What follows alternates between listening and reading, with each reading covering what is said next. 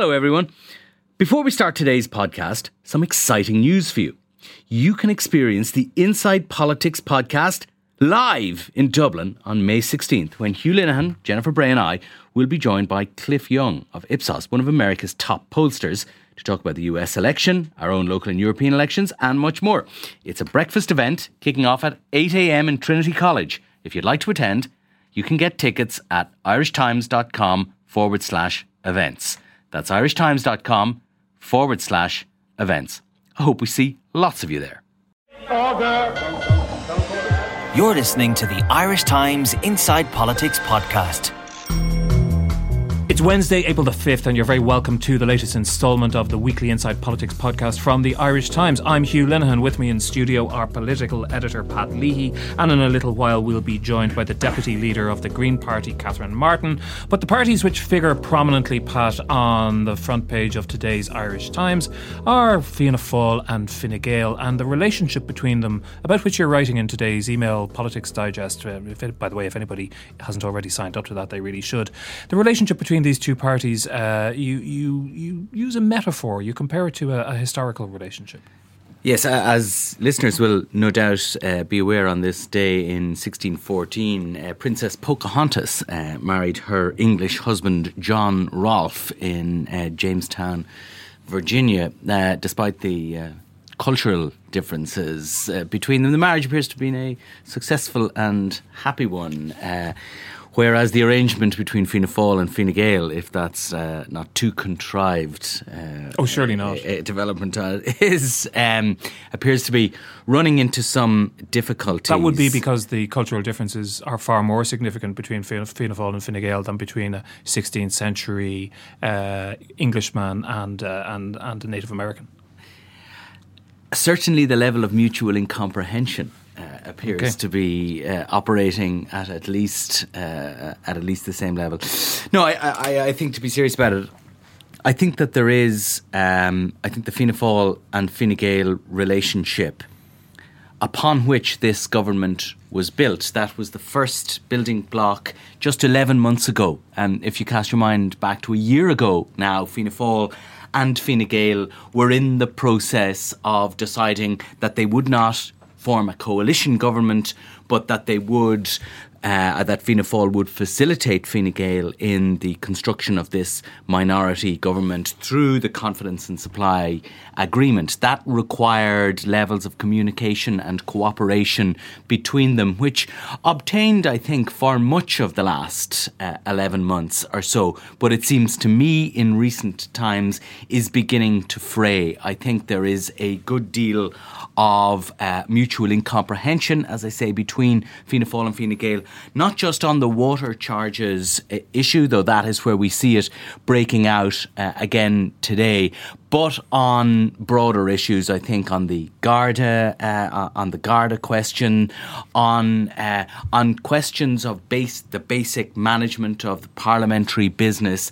There is, I think, there is a sense that relationship is in trouble, that the shared objectives of maintaining this government and enabling this government to do its work are beginning to separate. That may be something that is fixable in the short term, and it may be fixed by the new Fine Gael leader, whoever he or she is, when they take office over the coming months. But I think we have seen enough in recent weeks. We see enough on the front page of the paper today to say that there is a problem in this relationship. Can I just dig into that a little bit more? And let's take the water example, because it's the most salient one this morning. Is what's going on here that it seemed to come out of nowhere. It appeared that there was more or less an agreement on the table on how this was going to play out, and most of it was about semantics. It was about wording rather than anything else. So when something like this, or specifically the way in which this played, when it collapses in this rather spectacular fashion, Is that because of a lack of personal connection, that somebody can't pick up the phone to somebody else and say, come on, let's sit down and knock our heads together and sort this out? Is it that there is a sort of a antipathy or maybe just a mistrust, always there under the skin? Yeah, I think you've touched on a few things that are happening at the moment. There is clearly some class of a communications difficulty between Fianna Fáil and Fine Gael on this issue. I think that is reflective of a wider fraying of the relationship between them and a diminution of the sense that up to a point at least they were involved in a shared enterprise or in a joint enterprise that had shared objectives. So, last week, after some torturous negotiations between the two sides, mediated to some degree by the chairman of the Water Committee and through the members of the Water Services Committee, but principally between Barry Cowan and the Fianna Fáil spokesman and Simon Coveney, the Fine Gael minister with responsibility for this. But that the agreement that they apparently had last week fell apart yesterday on some of the language, but also, there's an intent behind language. Language is important in politics, and that's why it's important. Language is important in politics, not just as a means of delineating your objectives, but also as a means of communication between the two parties. And it seems that, when I think the trust becomes strained between the two parties, you see that reflected in rows over the language, because and the language, I think, in the early parts of the report that is due to be published was a particular bone of contention between Fianna Fáil and Fine Gael yesterday, and led to the breakdown that we saw last night. I was speaking to somebody this morning who said that there was attempts to make contact between the two parties last night. Late last night, I think Simon Coveney made attempts to speak to Fianna Fáil on it and was rebuffed. I assume that rebuff will be so there isn't some sort of withdrawn this morning. There isn't some sort of metaphorical red telephone for urgent communications when required between the two parties, that there's always a line open. That doesn't exist. Well, I mean, there are telephones. They all have one another's numbers. They can speak to each other. If they don't fancy speaking to one another, they can text one another. They have been in communication sufficiently regularly that neither Fianna Fáil nor Fine Gael nor the individual representatives, Barry Cowan and Simon Coveney in this instance, would be surprised to see their phone lighting up with the other's number, with the other's name. But when I think when, and what happened yesterday was when one side didn't really understand, on the Fianna Fáil side, didn't understand what the Fine Gael side were up to, and the Fine Gael side, it seems to me, thought that Fianna Fáil was trying to push its luck and push its advantage in terms of the language on in the early parts of the report.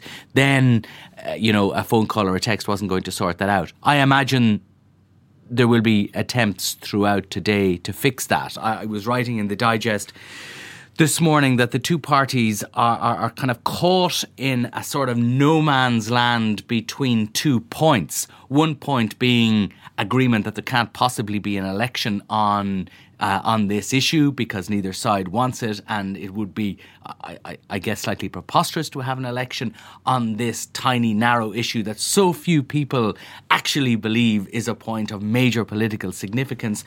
And on the other hand, their demonstrated inability to come to a workable compromise or come to an agreement on it. So therefore, to what extent does this, now that we've had whatever it is, 10 months of this relationship, to what extent does it resemble and to what extent does it differ from the traditional governing relationship between coalition parties? It seems much more unstable. I mean, we know that coalitions can be unstable as well and have collapsed in the past. But this one seems, and this is partly why I asked about the red telephone, this one seems, much more prone to collapse at any, at unpredictable moments. It's certainly a more problematic relationship for both parties than the conventional coalition relationship is, and that to some degree at least is because of its unprecedented nature. parties know that the two parties have operated in coalition governments over the last 25 years. They know how that works. There is a roadmap to it. The civil servants are used to it. There is a playbook for a conventional coalition government with a Dáil majority. There wasn't a playbook for this sort of arrangement whereby there is a coalition government, but it doesn't have anything remotely like a Dáil majority, and therefore relies on the confidence and supply agreement with Fianna Fáil, which, there is a text of that confidence and supply agreement. It lays down certain priorities and certain agreements on policy matters, and to a lesser degree on the modus operandi that the two parties will employ to negotiate the inevitable vicissitudes of political and governmental life. But there's an awful lot that's not covered in it. Ironically, I suppose, the water. It was recognised from early on that water was going to be such a divisive issue between the two parties that they needed quite a specific roadmap for that. But they're having difficulty in sticking to that. They're having difficulty in following the roadmap that they set out for themselves on water services. But I don't think we should underestimate the extent to which the difficulties that the government is experiencing in getting on with things. There are other factors such as, Enda Kenny's longevity or lack of it at the moment, which I also think are impinging on the operations of government at the moment. But to a large degree, I think the difficulties that this government is having and have manifested themselves in recent months are because people are just not used to this sort of arrangement. Fianna Fáil is half in, half out. Fine Gael is looking over its shoulder. It has a constituency of independents to keep happy as well. And, I suppose if you were to look back 11 months ago when this government was formed, you might say that the chances of it lasting are fairly slim because this sort of arrangement will probably have to happen a few times before the political and the administrative system gets used to it. And of course, Fianna Fáil have a vested interest in those kinds of systems coming into place because it's likely to have to operate something similar in government itself at some point in the next few terms. Well, certainly, if you were to take, recent opinion polls, extrapolate the sort of election result that you might get from those, the government might change, but the necessity for Fianna Fáil and Fine Gael to agree, whoever was in government or not, to agree on some sort of a similar arrangement would certainly suggest itself. Is Barry Cowan right at all, Barry Cowan, the spokesperson on water, when he suggests, in a slightly coded fashion, that some of this is being driven by internal Fine Gael tensions, presumably arising out of the impending leadership election? Well, you can't take the politics out of politics. Fine Gael is in a position at the moment. Enda Kenny will be retiring, we expect, in the coming months. Simon Coveney will almost certainly be a candidate, will certainly, I guess, be a candidate for the leadership of the party, most likely against Leo Varadkar. So, you can't divorce that completely from from what is going on at the moment. Got some kudos during the extent before Christmas for hanging tough a bit with Fianna Fáil. Very much so on the housing bill, which was one of the only, if not the only, substantive piece of legislation that this government originated itself and brought through Parliament, with the exception of the budgetary legislation that went through, the finance bill, social welfare bill, and so on. Simon Coveney, in fact, and that as it was perceived at the time, both in Fianna Fáil and in Fine Gael, as a victory for Simon Coveney over Barry Cowan, over Fianna Fáil, and he gained significant kudos within his own party, and I think kind of catapulted his leadership ambitions and his standing in the leadership race to a position that it certainly wasn't in before that. That hasn't been forgotten in Fianna Fáil, and I don't think we have evidence enough to say, and I think it would be unfair to say, that Fianna Fáil's position is driven purely by a desire to nobble Simon Coveney, or that Simon Coveney's reluctance to back down on Fine Gael's position on water charges is driven solely by his leadership ambitions. But you can't ignore it. You can't ignore it. And I suppose then finally on the other side, the kind of tensions which are exerted on Fianna Fáil as it looks over its shoulder at the other parties on the opposition benches, clearly that's an issue when it comes to water, but also the slightly bewildering dancing on the head of a pin positions on the current management of the Garda Síochána. Yeah, Sarah Barden Fee Kelly reports on the front of the paper this morning that Fianna Fáil, after its front bench meeting yesterday, at which a sort of a harder line, I think, on the future of the Garda Commissioner emerged than had been evident until then. The guys report that the party is now considering a motion of confidence in the Dáil in Garda management. Now, that's something that Fianna Fáil have not been willing to go to until this point, at least. Partly, I think, because there's politics involved vis-a-vis Sinn Féin. Sinn Féin have a motion of no confidence in the Garda Commissioner down. And while Fianna Fáil has said that it is not in a position to express confidence in the Garda Commissioner, it has so far not been willing to say that it won't vote in accordance with that view. That's what I mean by dancing on the head of a pin. I mean, that's a fine distinction. It is, I think, to many people an incomprehensible distinction. Now it seems that Fianna Fáil may have moved to a position, or maybe in the process of moving to a position, where it will vote no confidence in the... What's driving that change in position? I think the reality of the situation in the Gardaí, the fact that what's driving it is that it is the logical political conclusion of not having confidence in the Garda Commissioner that you should not want her to continue in her job. There's also an element of politics in it, in that I think Fianna Fáil is nervous about being seen to side with a Sinn Féin motion against the Gardaí. Nonetheless, when most of the front bench is saying that they believe the Garda Commissioner should go, sooner or later, I think they will have to make good on that. And just very quickly, if you wouldn't mind, should the Dáil vote no confidence in the senior management of the Gardaí, that has no direct impact in law on the position of the Commissioner. No, but does it make her position untenable? I think it largely does. She has said that she won't pay heed to such emotion in the real world. I'm not sure it is feasible for her to continue if the Dáil votes no confidence in her. Pat, thanks. We'll be joined by Catherine Martin in a minute. Hi, I'm Kathy Sheridan, the host of the award-winning Women's Podcast. It's a twice-weekly look at the world from a female perspective, full of feminism, humour, politics, sex, storytelling, relationships and more. New episodes every Monday and Thursday. You can find us on irishtimes.com/podcasts or on your preferred podcast app. And we're joined now by Catherine Martin, the Deputy Leader of the Green Party and TD for Dublin Rathdown. Catherine, I have to tell you that just before you came in, Pat was saying, he said that he did predict you to win a seat, but he said you won it by accident as well. Is that a fair description? I won it by accident. I didn't feel I won it by accident because I put a lot of hard work into that.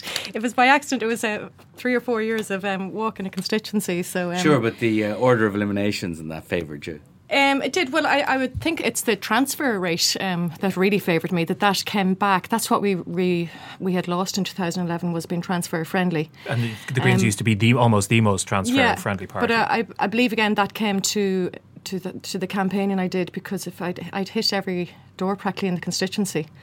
On the last week, someone said to me, this is the 5th time you've canvassed me in 2 years, so obviously it's a no-brainer, you're getting the number one. But so I'd hoped, when I needed transfers, I know I've met practically everybody in the constituency, so they'll remember me. And it is a main part in a campaign to meet someone at the door, and it's something that a lot of people forget to do. And in terms of the psychology of the way then the people thought about the Green Party in 2011 and how that changed then by the election in last year, I mean, it wasn't just disastrous electorally. It was, I mean, the Greens really suffered in this kind of storm of revulsion against the government of which they were a member. Yeah, it was huge. And at the time, I only joined the party into 2007. When our first child was born, but in 2011 I was a member of the executive, and when we lost all our seats, I was devastated because I chose the Green Party because I passionately believed that they were needed in our national parliament.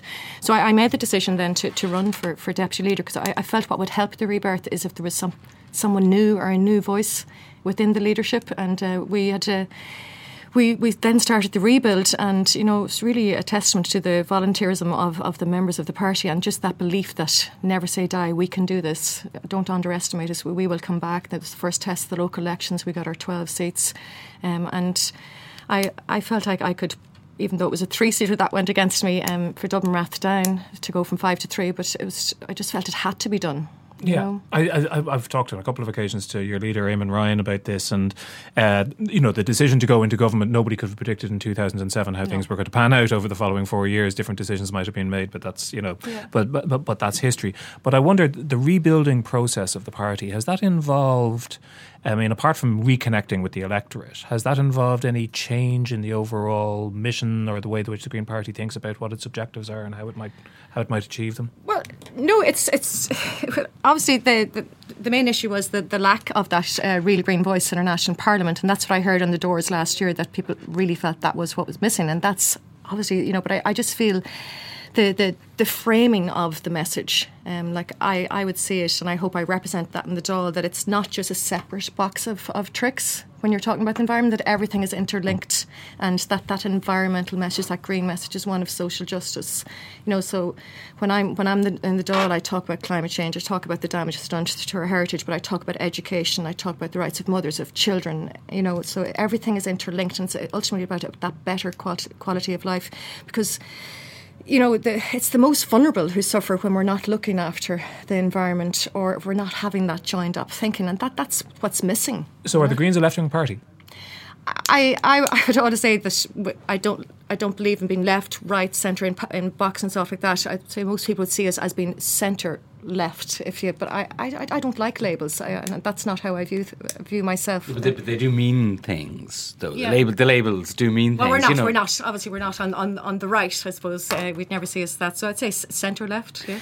Will you be reluctant to go into government again, given the experience of 2007, 2011? Well, I think if you're taking politics seriously, I don't know, reluctance, you could never be afraid of going into government, because people vote for you, and they want to see you to affect change. You have to go into government. So I'm not someone who would say that I would always stay in opposition. And that's why last year we were one of the few, if only, parties who said we're up for negotiations. And we said that right throughout the general election, and we went in there. And next time around, if we get elected, and hopefully with more and more Greens on board, there won't be a reluctancy. We'll be going there with a very positive attitude. And your leader, Eamon Ryan, wanted to go into government, I think, but he wanted to go in with Labour and the Social Democrats last year. Well, no, we would have gone into government if it was the right thing, and that never come up, Labour and Social Democrats, because they weren't willing to get into negotiations at the time. It was just ourselves and the independents and Fine Gael that had those negotiations. Labour and Soc Dems didn't present themselves to the table at all. I suppose one of the differences from the time when the Greens were building themselves up in the first, at the end of the 90s onwards up to a substantial political force by 2007, was there wasn't this plethora of small parties and the number of independents that there are now. So you find yourself on the bench with a whole number, on the opposition benches, with a whole number of different opposition groupings. Mm-hmm. Does that make it, is there a lot of kind of sharp elbows going on there? Does it need a bit more jostling?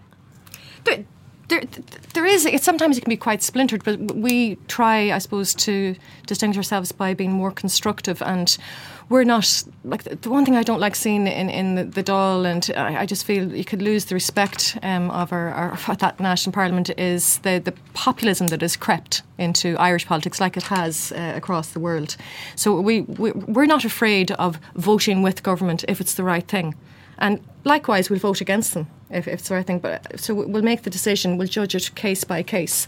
I think that's where the opportunity lies in this 30-second Dáil, to be constructive in opposition. So the Greens probably like the notion of this Scandinavian dream of a Borgen type, policy-driven debating chamber in which in which our representatives come together and decide the best policies. There at the moment. Just like it. We were just talking just before you came in about the latest water charges brouhaha. Remind us what the Greens' policy is on water charges these days. This thing is, I don't. When you say remind us at this stage, I don't see why you would need reminding, because where we are unique is we have not changed our position. You know, for over a decade, it's the same. Actually, we were the first political party to call for the referendum to secure public ownership of water in the Constitution, and we did that over 3 years ago. And we have always said a charge for waste of water. So like that hasn't changed. We're consistent, and many others, when you saw them tripping over each other to get to the plinth yesterday, you know, me sir, this is my opinion, and that populism. Grace wasn't there, Senator Grace O'Sullivan, because we're consistent on that. And I'm out all the time in my constituency, and that you know, that's what people want, is that consistency. Where do the Greens go electorally from now? Are you looking forward to the next local elections or the next, you know, Dáil elections, which for all we know could be in 6 weeks' time, but it probably won't be. But you're probably hoping that they won't be. Gosh, every day you go into Leinster House, you don't know when the election's going to be called. I think maybe there was 3 weeks after Christmas where I felt, you know, maybe it's not going to be called, but it's practically every day. That was when the Dáil was in recess. Yeah. Just when it came back, so they hadn't had time to arrive. But the traditional way of building or rebuilding is to develop new candidates through the local elections, and then bring them to the national stage. Yeah, and I would see that very much in the party at the moment. We're focused on the local elections. Selection conventions are happening. What I see, which is brilliant for the party, very competitive selection conventions happening for the local elections, and 2 and 3 candidates or reps presenting themselves so that they can be the candidate. They're competing for that. So we're looking to the local elections, and then the general election, of course, we're selecting our candidates there as well. Again, competition. So the traditional Green vote has been in urban middle class constituencies. Is that fair to say? The core vote. Greens? The core vote, but I think if you looked even in Dublin Rathdown, you see that reach right across the constituency.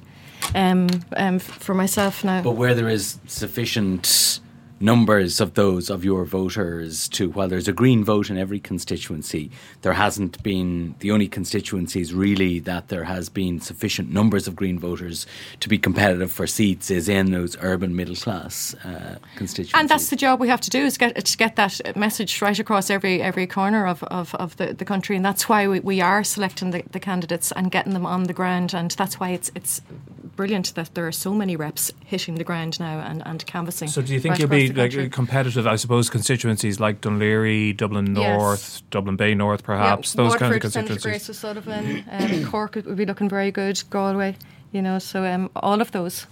Pat, you cast a colder eye across the prospects of all the political parties. How would you say the Greens are fixed at the moment?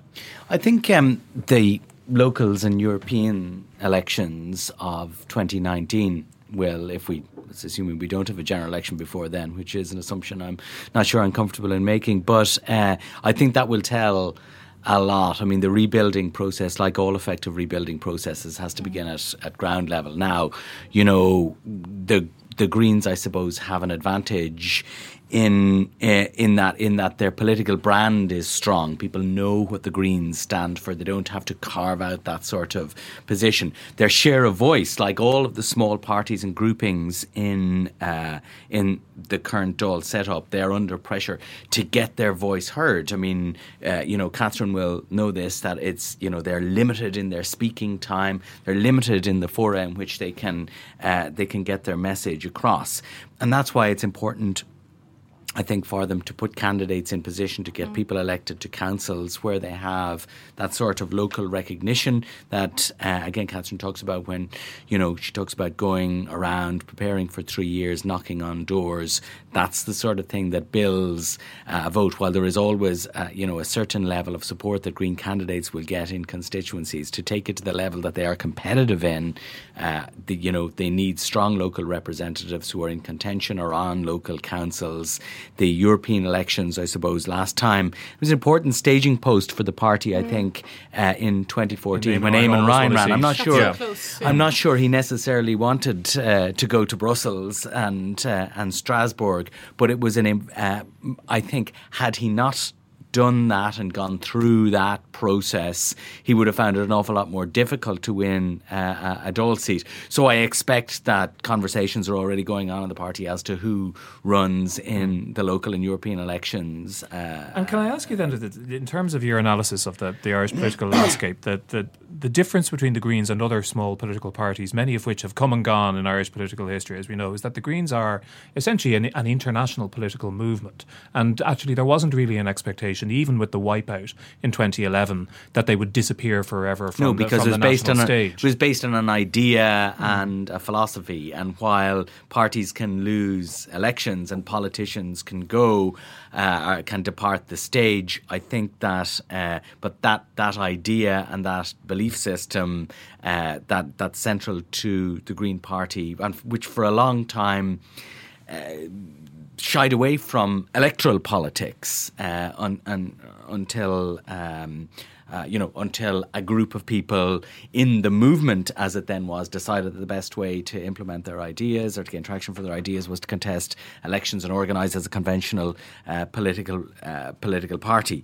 So, that is something that remains central to the Greens. I go back to the point that I made some minutes ago, though, that while there is support for that, broad support for those sets of ideas, for that set of ideas in every constituency, they still struggle to bring it to the critical mass that enables them to win seats, and therefore to have an input into decision making at the highest level. But is that because it's a minority pursuit? Is there a ceiling on Green vote? I'm not so sure if I describe it as a ceiling on the Green vote, but politically it's a minority pursuit in electoral terms at the moment, certainly. Yeah, the numbers tell you that. Catherine? Yeah, and you also have to look at what we achieved last year, and even in the locals. We had little or no money and kept true to that no corporate donations. So the fact that we are getting some state funding, that means we can give support to some candidates now, and it really does come down to being on the ground, being seen as the Green, but being seen as the person that will work hard for the constituent, and being visible as someone who can deliver, and that ultimately that you trust. So it's both. To me, I would be the Green, but I believe I also get a vote because I work so hard, and that's what our candidates need. We need to be on the ground. Now, looking at our convention 2 weeks ago in Waterford, I'd be very heartened by the amount of new young Greens in there, Greens that have returned as well to the party. I suppose one of the problems that the Greens have always had politically as well is that they're the animating ideals of the party have moved into the mainstream. So every party, to a greater or lesser extent, at least pretends to care about it. Pays lip service at the very least which is which may be in some respects a success of the Green Party, but it's also a political handicap. Yep, is that a challenge? It is a challenge, and look, we don't own every message to do with the environment, and it's great. We've had that impact. Like, people thought the Greens, when they were founded over 35 years ago, were quite a quirky, eccentric political party, but now everyone's trying to be green, and I would welcome that. But unfortunately, the reality is that the environment is not being looked after by the current government, and I don't hear genuine Green voices. I just hear people trying to convince people that they're Green, maybe to tap into that vote, and that's where we're needed, because we would, that's why we wouldn't have gone into government last year, because we didn't see that vision there, and that's why. Indeed, but the other side of that, I mean, apart from the the necessity to organise and to make a connection with communities, is that, I mean, my perception would be that more, 25 years ago, when the Green Party was starting to form in the way that Pat described, there was much less awareness of, consciousness of, or literacy in the kind of issues which the Green Party is trading in effectively. So that therefore there should be more opportunities. Because my children are growing up thinking Green, because look at the success of the Green flags. It wasn't there when in our generation, so that has to be tapped into, and that's why I feel the young Greens are growing, because they are the generation that has grown up thinking Green in schools that are promoting Green. My children think about it not because they're thinking about turning off the lights, about separating the rubbish, not because I'm a Green TD, but because that's the way they're being brought up, not only at home but in school. Is there an argument then for some form of electoral pact with parties who at least share some principles with you in this kind of fragmented political environment? Well, I think we do come together in certain votes. Look at the fossil fuel divestment. Look at the proposal to have the referendum. We do unite on those, and that's where the opportunities lie in this all, because opposition can come together. The rules of politics are the same, I think, for the Greens as for everybody else. They will achieve their objectives, even if you do see spectacular electoral growth from the Greens in the next couple of elections or after the next election. They will only achieve their political aims by doing coalition deals with bigger parties, getting into power and working out the hard yards of how philosophy translates into policy and how that translates and how that policy is implemented. That's the difficult bit in again, I would say, like I said at the beginning, it's important not to pigeonhole us into one little box, because like today I have private members on a motion to extend maternity leave for mums of premature babies, and some people said, really, and that's what you're doing as a Green? Like, why wouldn't I be doing that as a Green? Because I joined that party to look for future generations, protect future generations. How better to protect than do that? And that's ultimately where I feel my role is to show that Green message, that it's a broader message maybe than has been thought of when you think of Green. Yeah, but the business of forming coalitions and agreeing programmes for government requires you to prioritise what you want to do, and that's if you get back into government after the next election, if you're in a position to be negotiating, as I suspect you might be, as part of a group of larger parties, figuring out how you can make the numbers with a larger party to put together a government. That's when the Greens will have to prioritise and say, well, you know what, we're going to let the maternity thing slide because we want to get a concession to put this much more resources into cycle lanes or recycling or whatever it is. Well, I would kind of everything you want. Yeah, but I would have been fighting hard last year in the negotiations for mental health and equality in education as well as the other. So that's where it's not only one, and that's the danger, that people think, the Greens are only about cycle lanes and to hell with everything else. Of course that's important, and it's disgraceful that only 1% of the transport budget is going on cycling and pedestrians, because we have to look after safety. But we have to, it's the broader message of quality life, and again, everything is interlinked, and that's what I feel I represent. That's great. Listen, Catherine, thanks very much for coming in today. And that's it for this edition of Inside Politics. Remember, you can find us on irishtimes.com/podcast, and you can subscribe via iTunes or whatever your preferred podcast provider is. And if you're already a subscriber, we would be very grateful indeed if you'd take a moment to share or to recommend the podcast. Remember also that you can mail me at hlinehan@irishtimes.com, or you can find me on Twitter. But until the next time, goodbye and thanks very much indeed for listening.